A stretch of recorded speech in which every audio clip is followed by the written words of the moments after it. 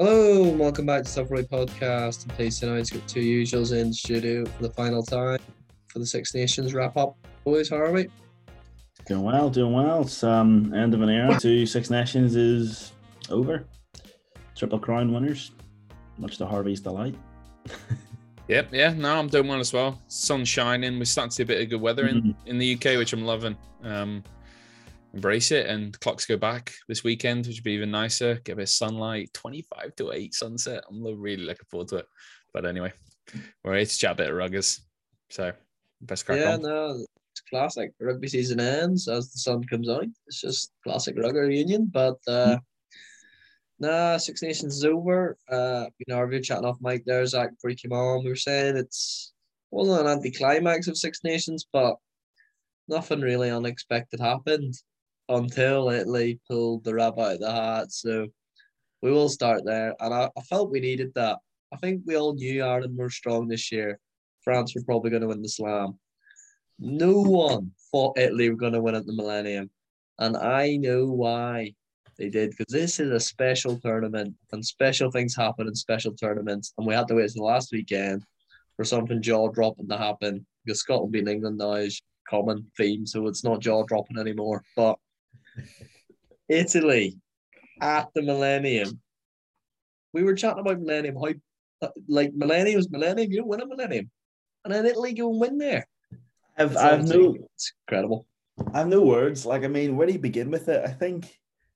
Full credit to Italy. They went out, and probably for the first time in 6 years, they've actually lasted to 80 minutes in terms of they haven't kind of thrown the towel in. It's the first time they've been in a game that late in ages. So basically, the pessimist of me is kind of like, you haven't won the Six Nations, you haven't won the Triple Crown, you're playing Italy in the last game, you haven't even closed the roof. It's just like, we'll just see what happens and just have a good time, ready to get back to play some club rugby and some European rugby. Do you think, would Italy have beaten Wales at the start of the Six Nations, or is it that completely unfair? I don't know. It's just the pessimist in me. Full credit to Italy. Don't get me wrong. Well, you got to look at that. Scotland had real opportunities to beat Wales in the Millennium, and then we're talking 0-5. We're talking wooden spoon for Wales. So it's quite dark, and a lot of the Welsh media are getting a bit worried because the club game's not great, the national team's not great, the 20s did not go well. Whereas you look at Ireland winning 20 slams and all the provinces through in Europe, like Irish rugby's on the rise, and Welsh rugby's going the opposite direction. And when we talk about golden generations and stuff, and that golden generation's coming to an end. Bigger, Alan Wynne, Jonathan Davis, Cuthbert, Tipperick, Sam Warburton when he was there, that kind of generation. And they're trying to get excited about Basham's and stuff, but as harsh as it is, we might need that conversation. Is the talent now coming through Wales good enough? Was Louis Zammit just a flash in the pan, won Six Nations? Have they, or is their whole team just around Josh Adams? Is that it? Because that's the only player I seen on Saturday that stood up. Really? Josh Adams will be playing 12. It's To answer your question, Zach, I do think it was on. I think this whole Six Nations Italy beating Wales was on. Okay. It was just happened to happen in the last week. Point. I think when you put Wales in context, let's not forget as well, okay, Ireland, one of the best sides in the world at the moment, but to lose the way Wales did as well, Wales were not good at the Aviva. That's the thing. I was just going to mention, there's although it was a last minute try, and I think from an entertainment perspective, that was incredible. They deserved to win that game. It wasn't like it was just a nick it and run. That's a good point. Throughout the balance of play, they made Wales respect them, and they made good work of the game. And I know you mentioned earlier, there's obviously last game of the Six Nations, and it's a bit of a dead rubber. Do you really care? But for a sense of perspective, most teams who play Italy in recent years haven't had to care and can still walk away with the win. Quite a convincing one at that. And whether that be the last game, the first game, or one of the games in the middle, whenever you play Italy, it's never usually a worry. And we looked at this game before the game and thought, Aye, easy win for Wales. Move on. Didn't really give him much airtime. But does that need to change now? Is it? This is where I'm just like, I want another Six Nations right now. I want Italy to just go play all the teams again, and I want to see it again. I want to see, but like, because is it just going to be one of these things where it happens one every 3 or 4 years, or is it something we can start expecting?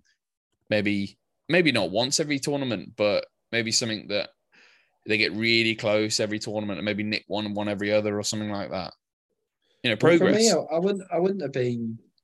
I'd have been surprised, but I wouldn't have been like this is uncharted territory here if they won it in Rome and beat someone in Rome. But to go away from home and do it, well, I'd love to know the start on that one. It's been a long time since I've gone somewhere to a fortress, and I've gone to probably one of the biggest. Yeah. And pulled the rabbit out of the hat. And as I said, Harv, like just chipped away at the scoreline. We're in the game the whole time. Wasn't like just runaway tries, intercepts, or that's touching on that. Sorry, just to mention it. Touching on that, Garbisi, I think, said before the Scotland game that the whole plan for the team was to just try and stay in it. And if they could stay in it, they have that belief. And then who knows, you throw the rabbit out of the hat last 5 minutes. But the issue is Italy have had very few opportunities over the last few years to even stay in games. And it's usually by 50, 60 that they're night and day away from the team. And then you can understand why at that point you get killed, because you're 20, 30 points back and it just isn't clawable. But like you said, maybe that strategy of just building the scoreline, not just trying to constantly go for the corner because they're 2 tries down. And, they conceded 2 quick tries and then decided, you know what, let's keep our heads. We still pick away. We've built a scoreline already, and we'll just hope on that banker moment. Maybe that's the strategy they adopt. Who knows? Yeah, and I think as well, like, I do remember like there was times in the Six Nations, even in the first game against France, Italy were there and thereabouts for a bit, but it's just always been, they've always just ran out of steam. And that was the really frustrating thing. It's just kind of like, and the silly errors, that if they were to sort out just the silly errors and just better fitness, essentially, and better mental fitness, you could see them getting a scalp, and they have, you know what I mean? Like obviously in hindsight, it's like, oh, I feel bad. We just literally wrote off Italy every single time, and I just couldn't even chat about them because they annoyed me just watching them play. But I mean, full credit. The only thing is, just looking at their summer tour dates, it's kind of like they're going west, they're going Canada, the States, and Argentina. So that Argentina game will be huge for them to kind of continue the momentum now, for Italy. But I mean, full credit to them. It's huge to win in the Millennium, no matter who you are, is huge. And the fact that Italy have done it is incredible. Look at France the week before. Yeah, the Grand Slam champions really struggled out there. I know it's a different mentality when they always say, like, the game before the Slam decider is the hardest one because you need to keep the belief alive, but then you start to get excited. Whereas that final game, it's win, that's it, fully focused. But I think as a combination, Italy got Wales at the perfect time, but at the same time, Italy played well. And I'm so glad, boys, we're having this conversation, because for me, all this chat about Georgia and teams like that, Italy are superior to them, and Italy proved it before when they in all Nations Cups and all, when they're actually forced to show up, they will, and they'll put a solid number on them. So they're just in that weird position where we're just stuck between kind of the tier 2s and the tier 1s. But they keep performing, as we always say, and it happens. And for me now, as I've kind of got a bit older in sport, I understand it does happen. But it wasn't long ago Scotland were like this, scrapping for wooden spoons, and now they're an established side. If it keeps going like this with young players, I can see the narrative, but I can also see the narrative of this being one every 7 years. So I think this is a huge moment in Italian rugby history. And if they don't act now when the iron's hot, we could see them slip back down again. And they need to get to that stage where they're not celebrating one-off wins. They're trying to build. A bit like Scotland now are getting really annoyed at their Scotland are now in the media saying Greg are out, and they won the Calcutta Cup back a few years ago. Calcutta Cup's the only thing they needed, but you've seen that they've kind of their predictions and their expectations are different. So slow building process, but people like Conor O'Shea that have been there, but even before Crawley need credit. the foundations were put in. They've invested in their youth, and I'm delighted, boys. I'm delighted. Italia, and we'll definitely have a special Italia podcast with Italiana. So An Italian. we'll we'll do that. But Female. Zach, Italiana, it's not Italiana, I know. But like, I think I Triple- just want to say one final thing. Like, Italy need to make it less than every 6 years they win a game. Every year they have to get a scalp somewhere just to kind of build a bit of momentum. This is like a 10-year project. The domestic game is getting stronger. There's no doubt about it. And as for Wales, I know all credit to Italy, but when you look at Wales, getting beat by Italy is sackable. So Jonathan Davis said on the BBC. And then also just like, you're right, that talent production line, we're now beginning to see how weak the domestic game is in Wales. You can't rely on three. Italy are honestly competing with them in terms of domestic game. You could argue that, well, honestly, put Benetton up against any of those, not Zebra yet, but put Benetton up against any of the 4 Welsh regions. I mean, it's fair game. There's serious issues, but it's always been there. But it's just now the cracks are beginning to show as your older talisman players just get older. You can't rely you can't rely on just sending your best players to the English Premiership. You can't rely on that. And it is worrying. I wouldn't say, oh, it's just one off, no big deal. Italy, fair play to them, just play really well. I was like, no, this is a serious issue. You're going from the other perspective that Wales are at low-key in crisis as well. After winning the Six Nations, but they weren't overly impressive the year they won it, and it was COVID behind closed doors, and it was a special tournament, which I'm sure Billy weird things happened. Corner, it's a game changer, Peter Manny, red cards, weird refereeing decisions against England. Yeah, Roman, nickname insert here, Twat, giving off quick taps and stuff. Yeah. So sorry, I'm still exactly. Yeah. Those were dark days for everyone. Let's just move on. But I wouldn't say crisis, but seriously, the next World Cup could be really, really telling and really scary. So they've got a favourable group, Wales, so there's no need for panic station. They've got Australia and Fiji, should be getting through that. But at the same time, if it continues, Fiji will be licking their lips at that group. It's true. Yeah. How great would that be? But never know. Hopefully, Italy can press on, put on a good showing. But Italy, like, there's an opportunity for them to build momentum. You're going to play Canada, you're going to play the States. Those are like Italy. You should be winning those games, and then it sets up Argentina, and just, you never know. So it's exciting times. Looking forward to the summer for Italy. And then on to Triple Crown winners. We said, Zach, we want the Triple Crown, and it was interesting to me, not the Triple Crown, but how much that Ireland team wanted that bonus point, which didn't really mean anything, and then kind of knew it's not going to mean anything, but they were that determined to beat everyone else by a bonus point. I think for that's some achievement to beat every other team by a bonus point win, and then only lose in Paris, scoring 3 tries and losing by a bonus point.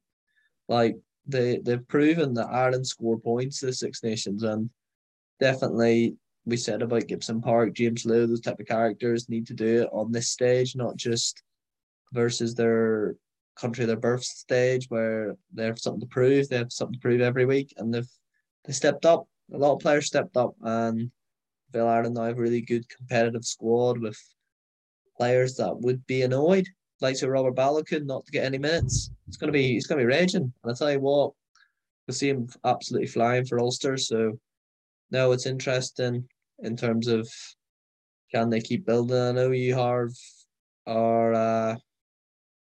kind of a fan of that back row as well. It's kind of now established itself.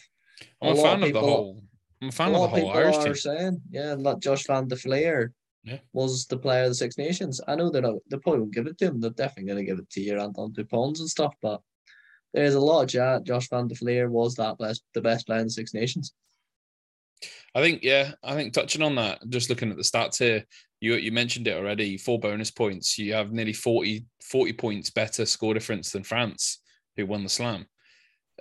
You were clinical, and we've been saying it from the start. The ferocity of that Irish attack was only really matched by France. There wasn't another nation in the Six Nations that even got close to matching that. And, when you've got the brilliance and the creativity of Scotland's attack in there as well, they weren't even close. Like, that Irish side this year was, like I said, it was fierce. It was to be feared. It was a very, very, very good side. And I think you got a good mix in there of experienced players. There's a little bit of rotation going on. I think in possession is when you look best. I think defensively you're still amazing as well, but maybe that's where just the little chinks in the armor could get improved, maybe slightly out wide and in some of the positions, but particularly, scrummaging, set pieces, that sort of thing defensively. But other than that, I think that Irish side is nearly there, which is probably where you want to be. You're not, like you mentioned before, and I think we're very touchy on the fact that we don't want to say Ireland are peaked yet because, there's scars from the previous World Cup and peaking too early a year before. But I don't think you're as good as that Schmidt side was, and I think that's a good thing. I think you've got those, you're at a 7.5, 8 out of 10 at the moment, but you can clearly see there's only 1 or 2 steps to get you to that 9. I don't think anyone's a 10. I don't think anyone ever will be, but you're very close to it. And I don't want to overhype you too much, but you're certainly on World Cup winning form if this continues to progress and you just work out those few things, a little bit more fresh rotation over the next set of international periods that we have. And then who knows for the Ireland side. Well, so, yeah, you're right. Like they're definitely on the upward trajectory. There's no sense of peaking.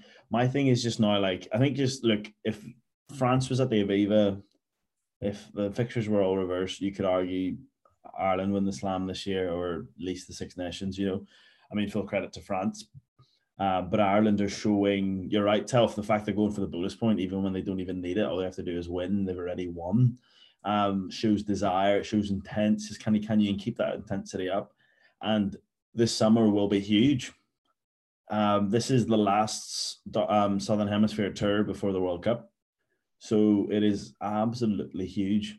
Like to win down in New Zealand, to win a test, and I think this side could win the series down there, but I don't know how hard Farrell's going to go at winning a series because he's going to have to see new players. But if you could win a test down in New Zealand, that is a huge statement then, because then you've done everything. Do you know what I mean? You've won tests in South Africa, Australia, and New Zealand, and you've beaten everyone up in the north. So there's no one that should scare you. The only thing that's the next step for Ireland, like in terms of this upward trajectory, in order to keep it going up, do you think they just have to win one test, or do they have to win the series? Nah, they got one test. I said before the Six Nations, they need a massive away win. And kind of that Yule's red card and the way England have been the Six Nations, it kind of didn't work out that a bonus point win in Twickenham was your big win. It would have been, but the competitiveness of the game made it not. So I still, and they lost in Paris, so I still want to see that statement win away from home, and that's going to happen down in New Zealand, I hope. And then if it does happen, then you can start experimenting down there as well. Like, it'd be great to see like wee Mikey and a Hume and Balakoon and these type of characters getting a run out down in New Zealand. Like, that's the competitiveness of the squad is great to see. So I do feel it's in a good place, and we laugh. We had a good debate about the Triple Crown, but they had a bit of a celebrations. They had the Triple Crown. You seen them singing Sweet Low, Sweet Chariot in the change room. They had that night out. They had a bit of squad morale, bit of silverware, getting used to winning things. And a lot of people, that's their first feel of that. So positive, real positive Six Nations for Ireland. And again, probably the perfect Six Nations that we don't feel that we can beat everyone, because there's still competition for places and there's definitely still room for improvement, which is exactly what you need. And in my opinion, France and South Africa are the only two people I'd be scared of at the minute in terms of beating. I genuinely think that. Yeah, I think you're spot on. Yeah, I think it's just really encouraging. It's really encouraging to see year on year now just progression. Andy Farrell is, and all credit to him, has definitely got a game plan. He's definitely implementing it well, and he has the players to do it. And not only that, he has horses for courses. He has the right players for the right games. So it's exciting. Like, honestly, it's exciting times to be an Ireland fan. Like, there's no doubt about it. There, in terms of Scotland, though, pretty ominous. I don't know where you go from here. I don't know. I just don't know. It's the same attitude issues, isn't it, creeping in, which I think ruined their chances in that game. And it's the same. It's the stuff that we've been chatting about endlessly, and we'll continue to chat about until it's fixed. Really, from Scotland's Do you think they perspective, have issues like in it's terms a of culture. It's a their culture. It's squad, If you their believe the squad makeup and reports, stuff? it is the culture. What the boys going out or something. Although it wasn't Yeah. technically, it wasn't against the rules or something. Rob Baxter came out today and said defending his Exeter player Stuart Hogg. So, it wasn't out against the rules, but if it's not in the squad's general consensus and it's not an agreed opinion between you and your coaches, you shouldn't be doing it. Like, that's just the way it is. Because otherwise, why would they sanction these boys? Is it worrying that basically, like, when you read the names that went out, like, that's basically the Scottish leadership group? And that's the issue then, isn't it? Because it's like, you can't just chuck them out, because we've seen what happens when you chuck them out. You get battered against Ireland.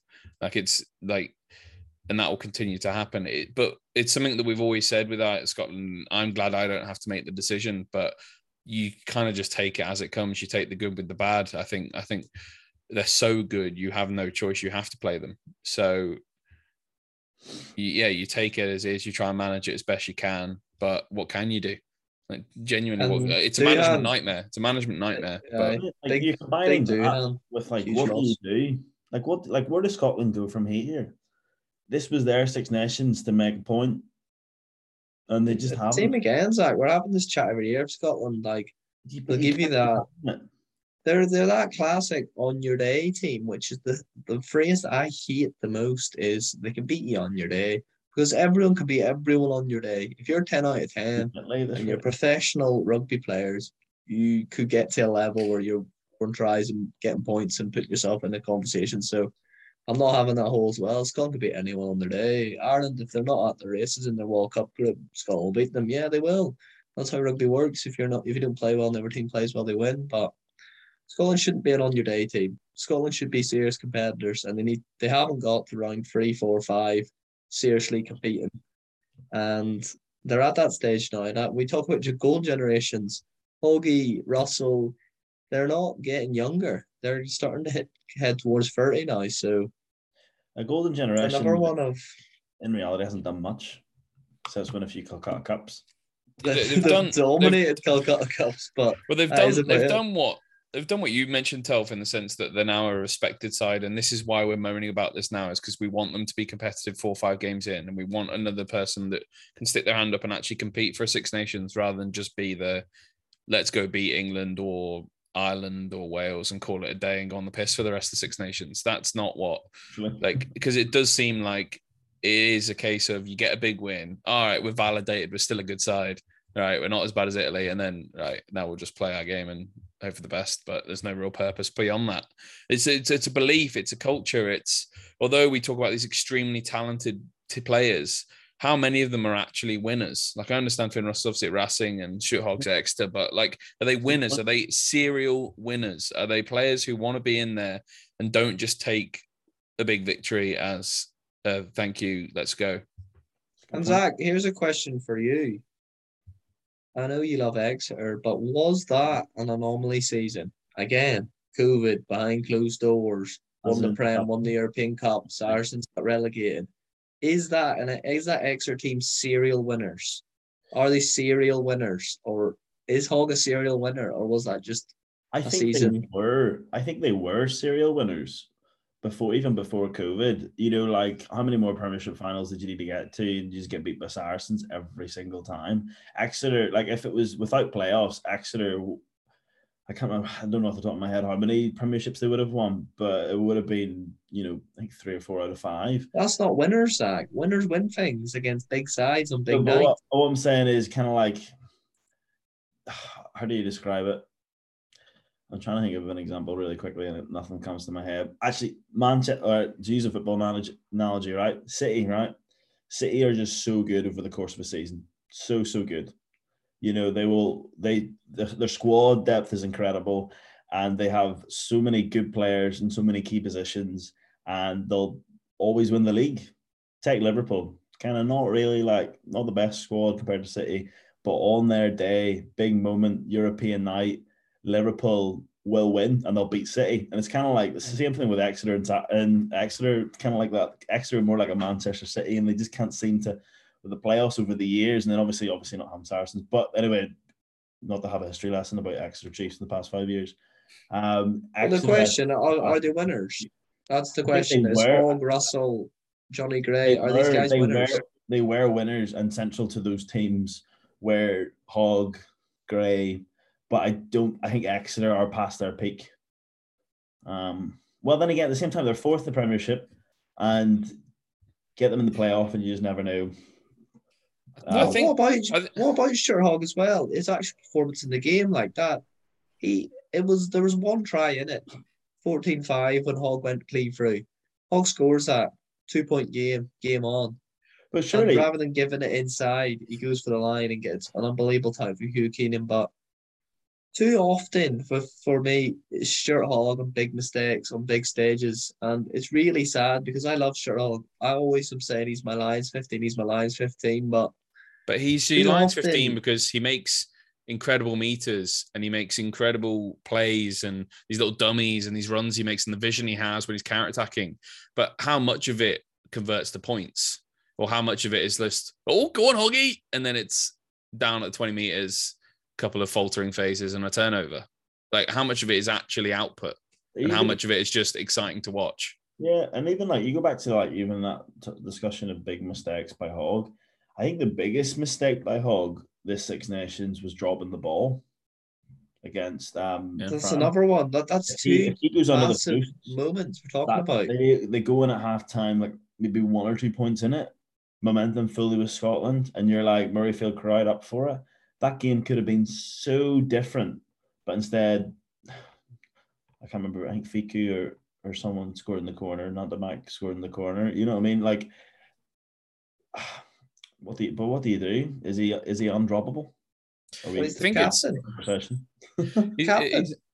He's not, and I think it's probably, and I don't know if I'm just tapping into his personality more than I know, which I obviously don't, but maybe it's a belief in the players around him as well. The reason why he runs solo so often, but maybe doesn't look for that pass or look for that little offload, is because he doesn't back anyone to be on the sport line. He doesn't. Maybe he's got himself at such an elevated position because of the experience he's got in the Scotland side, and doesn't realise that maybe he just sees it as Doohan's not in the side, Staines not going to catch up with me, so I'll just play my game.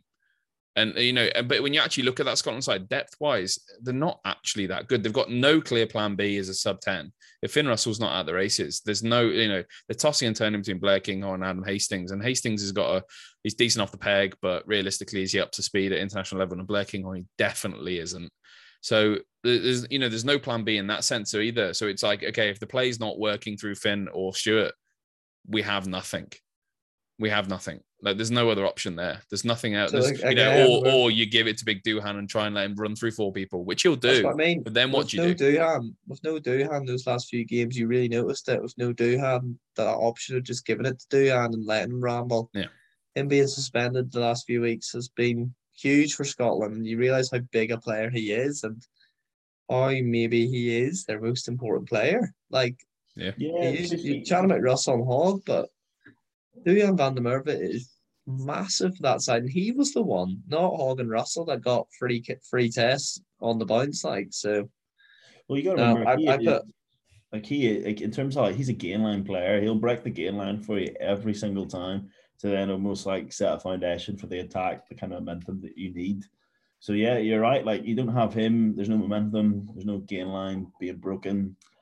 Scotland, I just don't know what you do with them. I just don't know. Again, they're in that Wales category, not crisis, but really back to the drawing board, which you don't want to be doing 18 months out. You want to be building, but we'll get on to a team now that's we'll have the conversation now. France peaking too early. Well, why can we not do that? Why we not like say it? Can we say it, or is that not nice? Are we just trying to be solely Irish fans?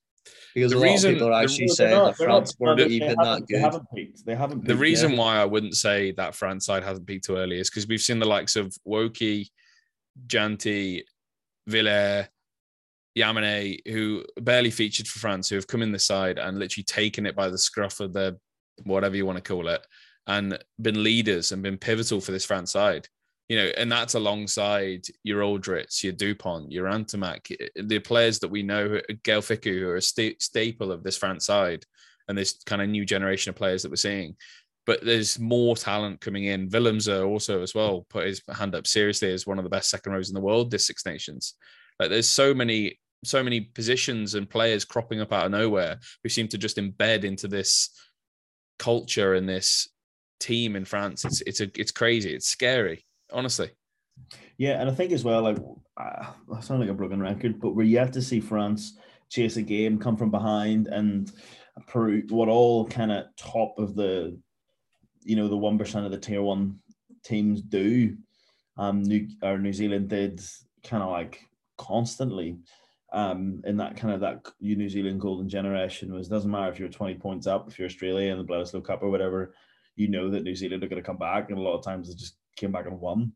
So we're yet to see France properly chase a game, just to see kind of how they handle it, which would be interesting. So that's why they're still yet to peak. I think in that sense, they're still. Just to counter that. Sorry, Karen, Zach. I'm saying, man. That was it. I was going to say just to counter that though. In rolling off the top of my head, the France sides across sports as well, but just France sport in general, and this includes the rugby, when they've been at the top and when they've been one of the best teams in the world and when they've been winning major tournaments, they have an arrogance about them. They have this kind of aura around them where they're feared, and they just, and this is football, this is rugby, this is anything. And they just look like a side that you just have to respect. Before the game's even started, they don't demand it in the game. You walk in respecting them. And this side has that same aura to me of like the culture's there. The France side of the last few years, we've constantly been, we don't know which France side's going to turn up. Is it going to be this one? Is it going to be that one? And they've been an unpredictable side who have shown moments of brilliance, but have never really been able to put it over the line. This France side, to me, have been, yes, they've had games where they've not been as impressive as others, but they've got a pattern and they've got a clinicalness and a fear factor to them, which I think is reminiscent across France sides of history who have been winners, World Cup winners, the top sides in the world. And this side, I see it in the blueprint. I don't know if that's just me romanticizing it all, but. And that's the thing, like France, they have never won the World Cups. That's another mental block they have to get over. And all these players already just got over one mental block, which was none of them have won the Six Nations, which was a mad stat. You got Anton Dupont and Antamax there that have now won European Cups and Six Nations Grand Slam. They kind of completed it already, 22 and 23 or 25. Like, it's mad, but here's a question for you, Zach, and you'll really enjoy this one. I know you will. Are we going back into that Shane Horgan era that it's all about triple crowns now? That it's that, do you know what I'm at? That kind of, you just go, the triple crowns is successful Six Nations because no one's getting near titles anymore. I'm gonna side with Harvey as much as like it's fun to reminisce. I think if it's Wales or England or Scotland winning the Triple Crown, the way that the state of their game at the moment, like that's a massive win for them, to beat Ireland essentially. But for Ireland, it'll be the same. Obviously, the summer getting the test win down under against New Zealand, and then back up for the Six Nations after the autumns, and like it has to be to win. You've got France at home as well, which is huge. That's going to be like looking forward a year from now. That's a huge game. France at home in the Aviva, that will really see, World Cup credentials. That'll be really on the line for both France and Ireland.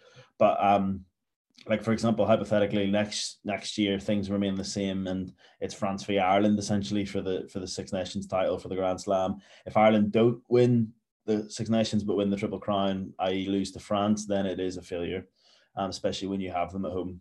So you don't think the gap is anything to get worried by? You don't think this is we're in a generation of potentially of, I'm saying, like 3 or 4 out of the next 5? I think, yeah, like don't get me wrong, like this France side is incredible, and it's good to see a good French side back after 12 years. But at the same time, this Ireland side is like, when you go back to our childhood, Shane Horgan here and Dennis Hickey and the boys, like that Ireland side was never good enough. Like it never was. It wasn't until 2009 when we won the Slam that was like the only real year that they weren't good enough to really win. So kind of like, but now this team is good enough. And and that has to be their aim. So I think going forward, just to receive a triple crown is a failure, especially if you're Yeah, sending. that's another thing with generations, because I'd say the likes here, Brian O'Driscoll's, Rob Carney's, I actually think those were better players than what we have now. But the coaching, the systems, the investment is so much better now in Ireland that we can compete. But enough about Ireland. We'll get anyway. We'll quickly get on to England before we do our awards. I don't want to have a big. We covered England for about 90 minutes last week, so just a quick overview, Harvey, from your perspective, as quickly as you can. I don't want a big rant. All right. Our England last year really disappointed Six Nations, kind of blamed that on COVID. We'll be back. Eddie, to be fair to him, brought in Sam Simmons, Don Brandt Smith, Freddie Stewart. He brought in some new faces to the squad. He invested in a lot of young players. He made High Randall his 9. Do you see progress from this England side? And are you happy now going forward that they will kick on and they'll be serious competitors to? You've seen what you have to get to, the likes of France and all, and they have enough time. My question is, do they have enough time to get there? It's a tough one. It's, you can't predict the future, can you? But I think you are right. A couple, by the last Six Nations, we were screaming out, Eddie, get Simmons in, get Don Brandt in. We were dying for the change, and we wanted the refresh. We wanted the Vunipolas gone. We wanted to stop relying on Tuolangi. We wanted all these things to happen, and they kind of did happen. Some by choice and some by force. The Six Nations, and he tried things, and I think the system change as well. With the way we form our attack, less reliant on the kick. Still use it a lot, but less reliant. And the way we form pods in attack and in possession is also something that's changed a lot. The Six Nations, if you look at us game on game, and I think it started to gel as we went on. But it's one of those where results are the ultimate. They're the most powerful speaker, aren't they? And to only have 2 wins, to lose at home to Scotland, and to kind of be comprehensively beaten by Ireland and France, which are the 2 you got to look up to, is not what you want. I thought we had, to say that, I think we had a good performance against France, but I think with the situation the game was in, the environment, the circumstance, they were the most driven team. And once again, it was a similar story of they kind of just pushed on when we couldn't find the determination to push on, chasing too much, which is something we've done far too much of in the Six Nations. And it's just, I don't know, it's whether they've got enough time to answer your question is a tough one to say, because these boys are very young. Some of them have very little. Most of them have got single figures in terms of caps for England. And, when you mix a new system with new players, and then there's kind of uncertainties around some of the key players who, with their fitness and everything else, coming back into the side, there's a lot to happen and there's a lot to change in what will be, not even 18 months or so. That's a hell of a lot. And like you said, I think you calculated it was 10 international games or something we've got until that period starts, which is not a lot at all. Not a lot at all. That's Freddie Stewart's caps. So it's not a lot. But once again, to, bend it on the positive side, look what Freddie's done in 10 caps, and look at the way we're talking about him, and look at, kind of the reputation he's built, and the way we kind of say he's a settled international player now. He's got things to build on, but I'd say he's definitely not on the circumference of that England side. He's in it. He's in the core, which is good. And I think if you want to look at it optimistically, there's a hell of a lot of work to do, but I think it can be done. I think the drive's there. I think the culture's there. I think there's some key leaders in that side that don't look like they're going to be leaving anytime soon, which is good. And the squad's relatively young. You've got a few aging players like Laws and stuff, but relatively, and if you look at the core, it's a fairly young squad. I think you mentioned it there with Randall coming in. He kind of eliminated one of the older players who we probably would have been too reliant on coming into the World Cup. And I think Youngs will still have a part to play, but I think having someone who can clearly show an impact, whether it be off the bench or starting, and then you bring Youngs on to shore it up, there's a plan there, which I like. I would have been more worried if we'd have gone into the Six Nations having played, Youngs for 85, 90% of the game, of every game, and then sat there going, right, is it Rafi? Is it Randall? Who is it? Who's our 9? Willie Hines, we're bringing him back. Like, what are we doing? So, that's what. Willie's way back to New Zealand now, playing for his club team. So. Dan Robson, whoever you want to pick. We've had our fair share of subs in the last few years. I agree. And I think with Eddie, as he's proven before, 18 months out from World Cup. He's usually not in the best of spots now because he's so intense. He can only do it kind of those few camps before World Cup. So I wouldn't rule England out just yet, annoyingly, Zach. But we just, as Irish fans, gotta see how it goes and hope we remain on top. But we'll get on quickly, get our awards done. Zach's favorite time of the year. So, first of all, we'll start with try of the tournament. And some really nice tries. One of my favourites was Jack Coonan's against England. If you actually watch that try back, great team try. From one end of the pitch to the other, great hands, great play and a good line from Coonan. Obviously, the standout is that Italian try against Wales, which personally I think is going to be hard to beat. Unless there's any other ones you boys want to chuck in there, I'm happy to give it away to give it Leo. Leo are actually going to pick up with you, I'll be honest. Yeah, I think Italy, the Italian try at the end there, just not the, even like watching it in real time, you were kind of like, look, like there was a little part of me looking back on it being like, he's going to not pass it and be shoved into touch or something, or like he'll drop it. It's kind of like under pressure to get the try. I think you have to go with Italy, surely. Yeah, I think Padovani's try, with obviously the influence of Capuzzo, you have to go with. Yeah, like for the not only the impact, but just the brilliance of the actual try itself, the timing, everything was it's a really good try. Even if he'd gone over in the corner, we probably would have been chatting about it. But the fact that it was how emphatic it was, has to be Capuzzo. Moment of the Six Nations. So again, that same moment is again up for the awards. France, Dupont's kind of sealing moment. The best player in the world seals the slam for the first time in 12 years. Or Mikey Lowry's double against Italy. Surely it's Mikey. Surely it has to be again. Like that moment, it's got to be. I win think a slam. Yeah, and Garbisi like crying on the floor, like what a moment. No, Garbisi on the floor. Actually, I'm changing that. Garbisi on the floor. It is. Yeah.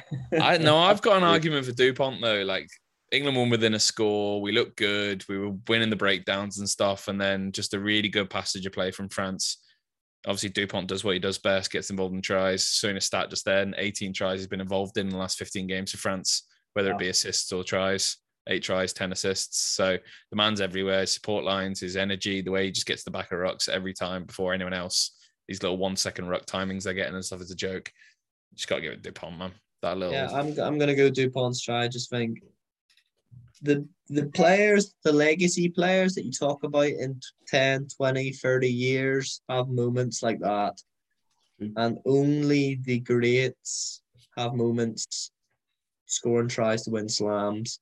A lot of great players don't get their moments. And he had his moment. So I think he deserves a prize for it. And I know he'll be after this. So congratulations. Is anyone going to pick up a Lions award? And Six Nations award is very tough to stay very consistent. But anyway, surprise player of the tourney. For me, I'm going to throw a name out here. Who I want to give it to is Rory Darge. Came in pretty early on and was outstanding. Really, really. I remember who was he against? And he just nipped in, intercepted it. And I was like, you are really good at rugby, There's another back row that's really good. So, and a bit of an exciting one. But obviously, we've got Capuzzo burst onto the scene out of nowhere. But for me, kind of only did that in the last 2 rounds. I think Lamoureux surely you need to put his hand up if we're going to go on the full Italy hype here. Being captain, looking like someone who could actually someone like Cameron Mookie as well. Someone like Cameron Mookie, not many heard about him. Broke on for France, had a breakthrough Six Nations. What about Shirley Jaminet as well, though? Cuthbert, yeah, surely. No, he's not really breakthrough, but Cuthbert, true, yeah, came out kind of those players you didn't expect to do. Forgotten, man.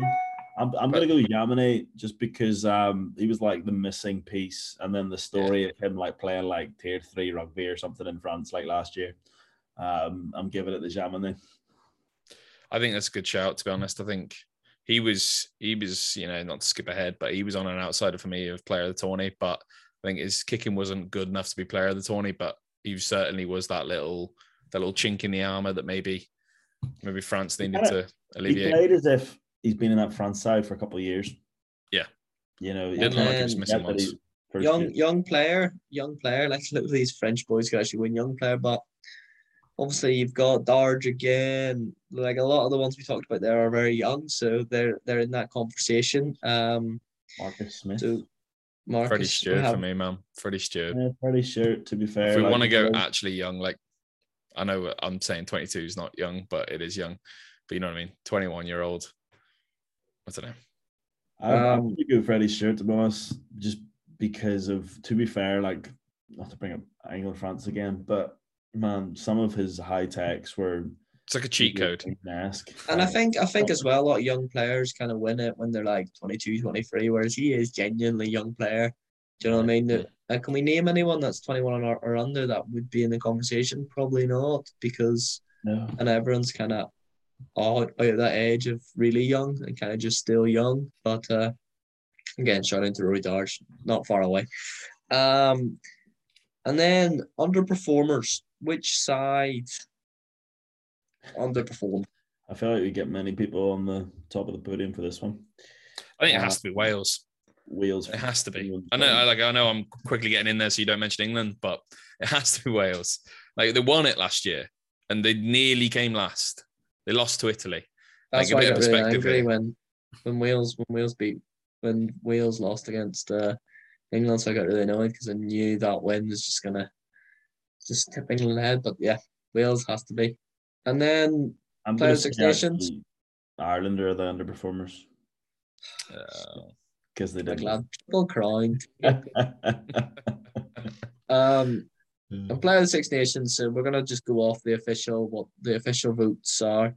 So the three players that are up for the actual official Six Nations Player of the Year is Gregory Aldridge, Antoine Dupont, and Josh Van der Fleer. I've already said my piece on Josh Van der Fleer. I thought sometimes you have to look from an outside perspective and not the person that wins it isn't always the best player in the tournament.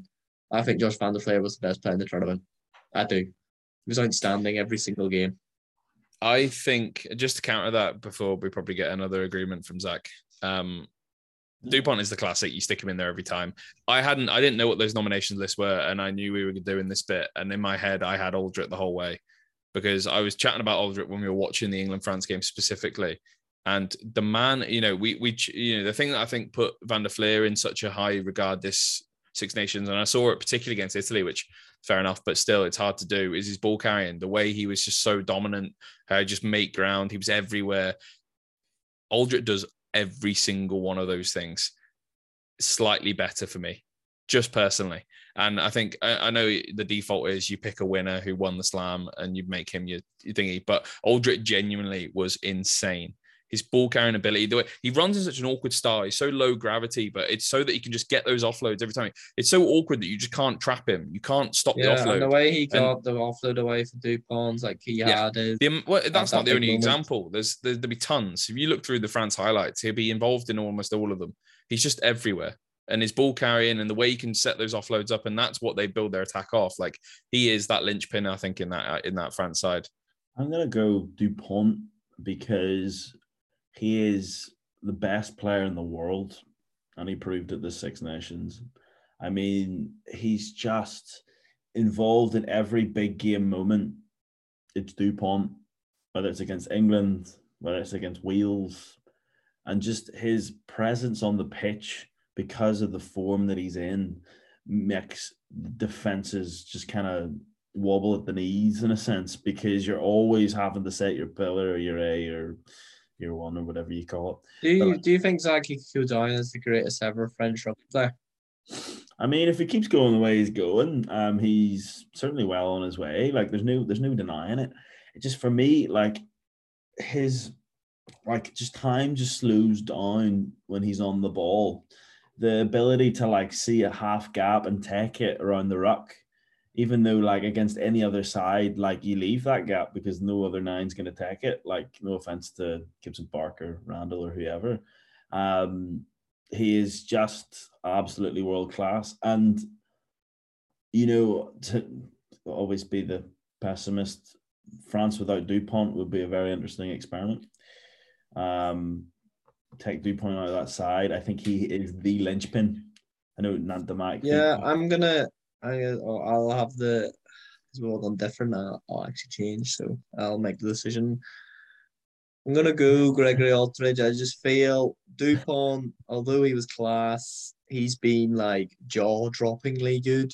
Whereas the Six Nations, he was just unbelievable. But like, there's been other Six Nations and games that you've gone, this man's crazy good. So I just feel he's actually reached higher levels than he's reached, and I think Aldridge is that's peak him. So we'll give. Why don't we just say Dupont's already got a try as well, so already got an award for Bowman. Out of respect of all of them, why don't we just say that Gregory van der Dupont is the player of the match, player of Tony? Mm-hmm. There you Get go. all three of them in there. Put that up on Twitter. Yeah, and on that one, we'll leave it there, boys. Back to me and Zach. Back to guests. Back to hearing some great stories. We have coming on, Telf.